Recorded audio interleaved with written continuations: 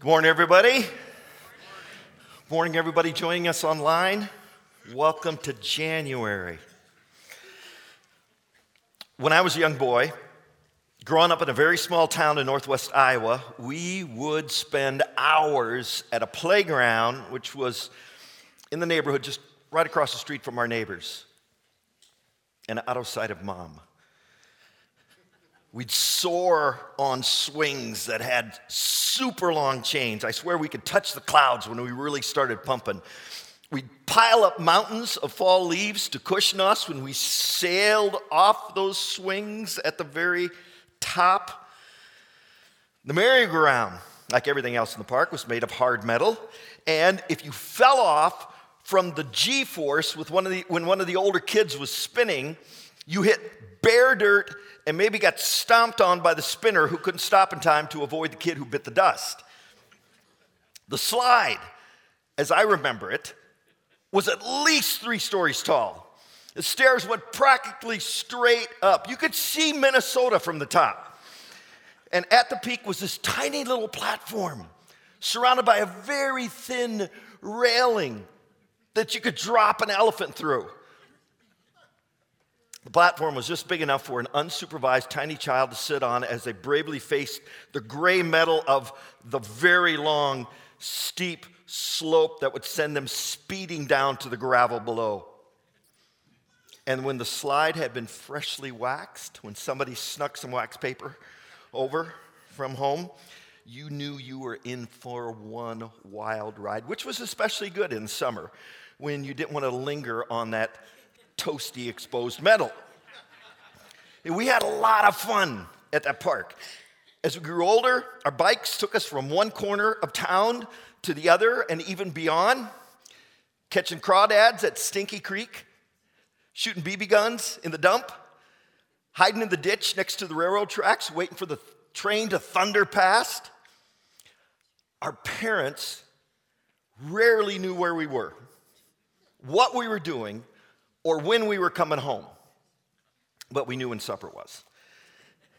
We trapped gophers, collected worms after storms, swiped tomatoes from gardens and pelted each other silly with them. We played kick the can, hide and seek that stretched across the entire block, bottle rocket wars, football with our dads on Sunday afternoons, basketball in the summer rain, all day at the swimming pool. Winter didn't slow us down. We built snow forts, got pulled behind the snowmobile on a saucer sled and whiplashed into snowbanks. We drink from the garden hose, eat raw potatoes, never wash our hands, not wear sunscreen, and walk into our neighbors' houses without knocking and be welcomed like we belong there. I don't remember being afraid much. Sure, there were those times when we moved past wild at heart to just plain stupid in the head and suffered the consequences. But fear wasn't a big part of the equation. And it didn't seem to enter our family's life either. We weren't told to fear things. I grew up without cell phones, warning labels on ladders, seat belts, outlet covers, and safety caps on medicine bottles. We walked to school alone. Didn't lock up our bikes, our houses, or our cars. And we played with lots of sharp metal toys. How in the world am I still here? Why weren't my parents terrified every moment that I was out of sight? I asked Mom this the other day. And she said, we just weren't. Fear wasn't a big influence on my life or my family's life. It's a little different today, isn't it? We think very carefully about letting our kids go. And there's a lot of good reasons for that, because it's not small town Iowa in the 60s anymore. And one of the biggest changes that I've noticed is the layer of fear that seems to cover so much of us. We live in a fear-drenched society. We're raising children, we're building families, we're grandparenting in a time when there's so much Fear. So many things that we're told to be afraid of. The world is shouting out to us, be afraid, be very afraid. Today, the big fears that are dominating society are COVID, fear of the loss of law and order, fear of cultural change, fear of global warming, fear of saying and believing things that aren't socially acceptable, and fear of loneliness. And dominating is a pretty good word because it means something has a commanding influence on us or exercise control over us. I don't know of another moment in my lifetime when fear has had such a powerful influence on us. We're dominated by our fears. We live in a fear-drenched society. And it's not just a grown-up problem. This fear is not restricted to adults who should be able to process it better, but also to children who aren't able to process it. But they do feel it. They feel the fear that is dominating the lives of the adults that are important to them. So, what is fear? And why do we feel scared? It's a part of being human. It's a feeling that isn't necessarily wrong. God created us with a natural fight or flight reaction that's important in certain situations, usually when our safety is threatened. And this is one of the things that we want to be clear about in this series, about how to handle emotions in our lives and in our families. Feelings like fear aren't wrong. They aren't a weakness.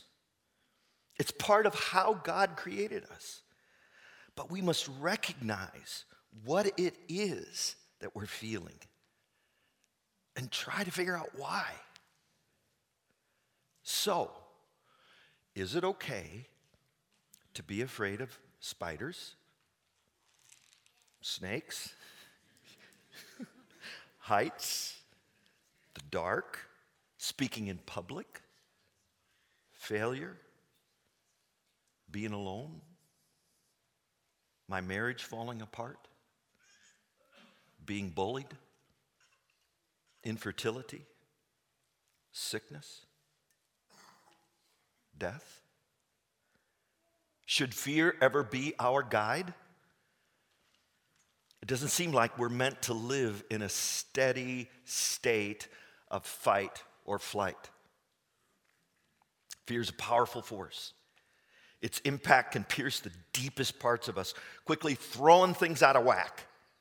Our sense of safety, security, and ability to be calm. Truth is, we can't escape the reality of fear in our world today. The past couple of years have been infused with panic in all sorts of ways. From the ongoing uncertainty of the global pandemic, the division of racial injustice, the political polarization of our country, and the impact of unexpected personal losses.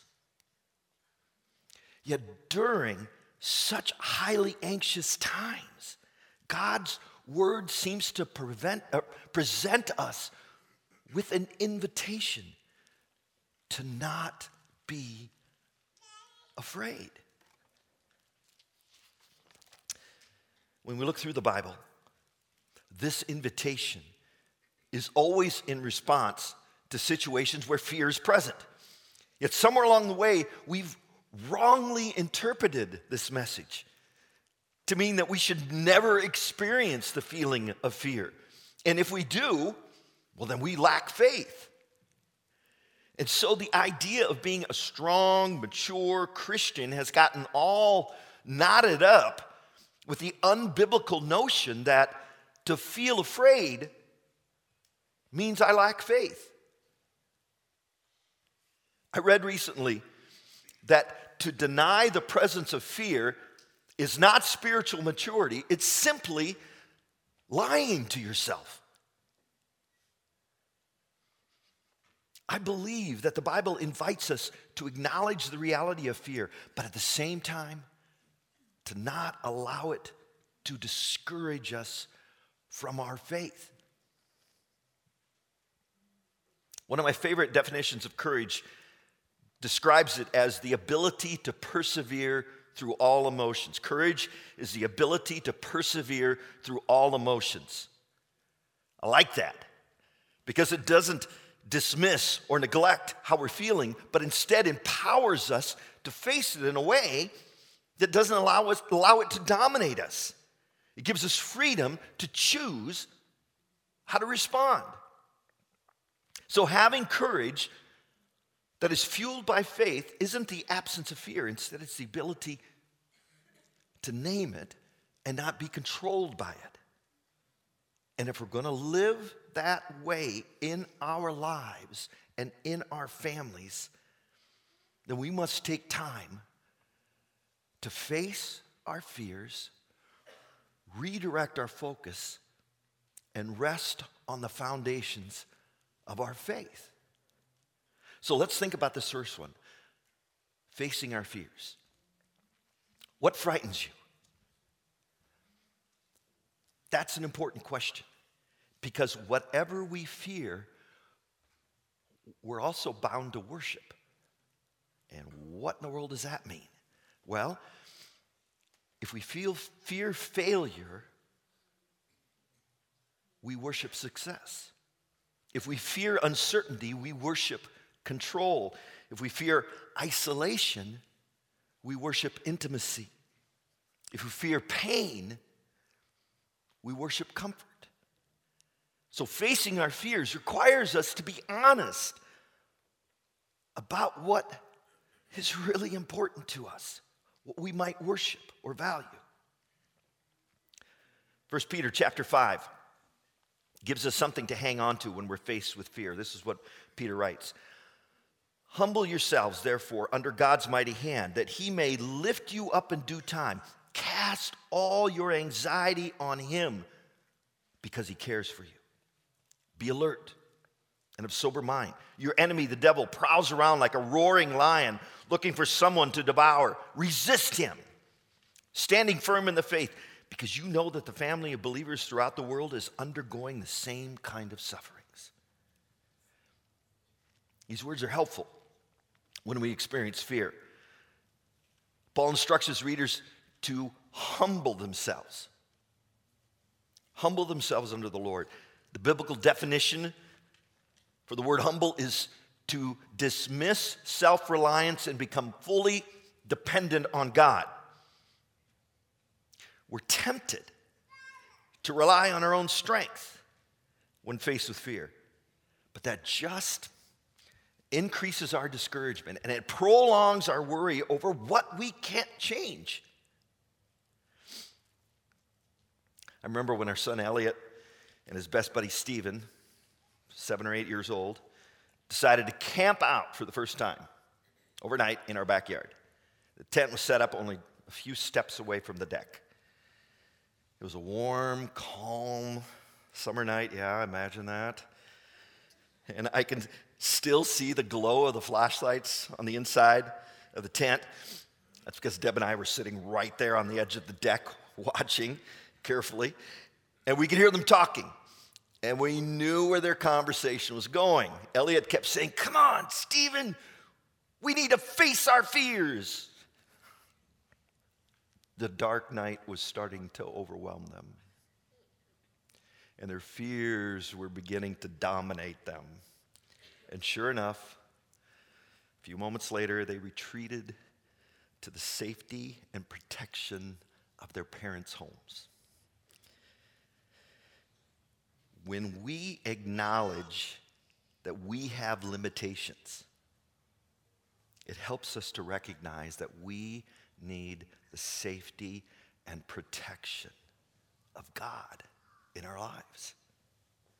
And when we do that, we're more open to casting all our anxiety on God because we believe that he loves us and he cares for us. And Peter also reminds us that we have an enemy that's working to deceive and distract us from God's truth. Satan is constantly trying to undermine our faith, twisting and distorting the reality of God's strength and goodness, nudging us towards doubt, trying to rob us of hope, disrupting the peace that God's presence and promises gives us. But as we resist, as we press into our faith in God's truth, we can be comforted by the fact that God is there. He's with us. He's for us. So we also, secondly, we need to redirect our focus. So what's your focus? And that's an important question too, because our focus feeds our feelings. In Matthew 14, Peter confidently stepped out of the boat onto the waves to meet Jesus, walking on the water. But when his focus shifted to the deep ocean beneath him, his feelings followed and he began to sink. And that happens to all of us. When we focus on the things that perpetuate fear, our feelings quickly follow and we begin to sink. Because of this, Paul reminds us to set our minds on things above, not on earthly things. In moments when things are downright scary, we need to focus on what our faith in God tells us. Hebrews 12 gives us some help with this. Therefore, since we are surrounded by such a great cloud of witnesses, let us throw off everything that hinders and the sin that so easily entangles, and let us run with perseverance the race marked out for us, fixing our eyes on Jesus, the pioneer and perfecter of faith. For the joy set before him, he endured the cross, scorning its shame. He sat down at the right hand of the throne of God. So consider him who endured such opposition from sinners, so that you will not grow weary and lose heart. If you turn back one chapter, you read about the mighty men and women of faith, and their stories aren't absent from fearful experiences, but their focus was clear and fixed on a God that they believed in and that they trusted. The author of Hebrews encourages that same attitude as we lay aside weights and worries and doubt by fixing our focus on the perfecter of our faith. Redirecting our focus in fearful times begins with looking to Jesus day after day, moment by moment. Jesus reminded us of this, the realities of this world, in John 16 when he said, I have told you these things so that in me you may have peace. In this world you will have trouble, but take heart, for I have overcome the world. Parents, remember this, both for yourselves and for your kids. Jesus doesn't dismiss fear as a very real emotion. Instead, he acknowledges it, and he offers peace in the midst of it. It's with Jesus that courage grows, that isn't shaken by the troubles of this world. So parents, focus on this. Christ is with us. He is for us. He is in us. He goes before us every day. What a powerful thing to model for your children, for your grandchildren, and how you respond to your own fears, as well as how you help them redirect their own focus as they grow up. And finally, we also need to rest on the foundation of our faith. Ask yourself, am I resting in my faith or my feelings? Hebrews tells us that faith is confidence in what we hope for and assurance about what we do not see.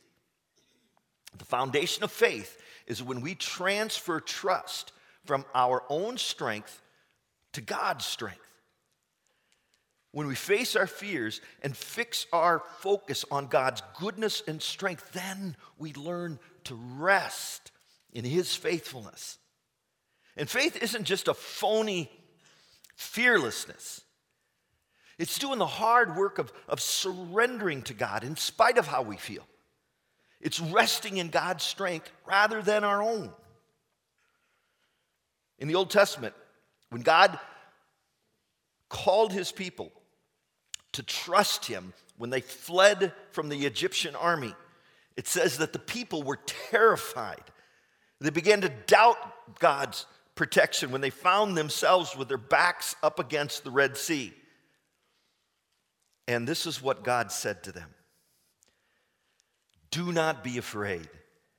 Stand firm, and you will see the deliverance the Lord will bring to you today. The Lord will fight for you. You need only be still. God never calls us to stand firm in the face of fear without His goodness and power going before us. We build our faith on that foundation, trusting that God goes before us and that He fights for us.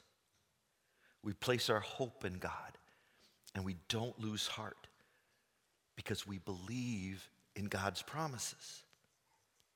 Paul writes this to the Corinthians. Therefore, we do not lose heart. Though outwardly we may be wasting away, yet inwardly we are being renewed day by day. For our light and momentary troubles are achieving for us an eternal glory that outweighs them all. So we fix our eyes not on what is seen, but on what is unseen. Since what is seen is temporary, but what is unseen is eternal. Last summer, Deb and I were quietly floating down the Cedar River. I don't know why I'm thinking about stories that have to do with summer right now, but last summer, Deb and I were quietly floating down the Cedar River in our old pontoon with our daughter Annie, her husband Jared, and our 1-year-old granddaughter Isla. Beautiful day. We were approaching a bend in the river, and it was time to start the outboard to move away from the bank. I turned the key. Nothing. Not even a click. Tried it a few more times, ran back to the battery, checked the connections, decided I needed a new battery. But more importantly, we needed to figure out how to avoid the trees along the bank that were quickly approaching. We weren't successful, and we crunched into those branches and limbs. Now, it wasn't until much, much later, after we had been rescued and towed back to our dock, that I remembered a very important piece of equipment that I had on the boat, but never thought to use. And if I'd remembered, I would have avoided being swept into those trees. Now, do you know what that piece of equipment was? What? Paddles? No. What tried that? They're very tiny in boats. That didn't. We were furiously paddling. That didn't work. An anchor. I heard somebody say that. The anchor. I had 2 of them. And if I had tossed them both out, it would have stopped our progress just like that and saved us from a very scary moment. Now listen to this. Hebrews 6 says this. We have this hope as an anchor for our soul, firm and secure. When the powerful emotion of fear threatens to sweep us away, we have something to grab onto. We have an anchor for our frightened souls that is firm and secure. And that anchor, that hope, is that God is present, that God is good, and that God cares for us. That's the foundation of our faith. These are uncertain and discouraging times. We live in a fear-drenched society, and it's okay to feel afraid. But please, face it. Humbly admit that you're scared. Try to understand why. Redirect your focus to God's promises and His presence, and rest on the strong foundation of your faith. Grab hold of the anchor of God's strength that gives us hope and peace. Don't be afraid. Instead, let's be people, let's be families of faith together. The band's going to come out and get ready to lead us in a couple more songs. And while they do that, I want to close by reading Psalm 23. And as I do, I invite you to listen to these familiar words. The Lord is my shepherd. I lack nothing. He makes me lie down in green pastures. He leads me beside quiet waters. He refreshes my soul. He guides me along the right paths for His name's sake. Even though I walk through the darkest valley, I will fear no evil. For you are with me, your rod, your staff, they comfort me. You prepare a table before me in the presence of my enemies.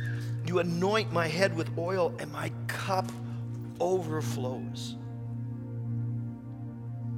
Surely your goodness and love will follow me all the days of my life, and I will dwell in the house of the Lord forever. Amen.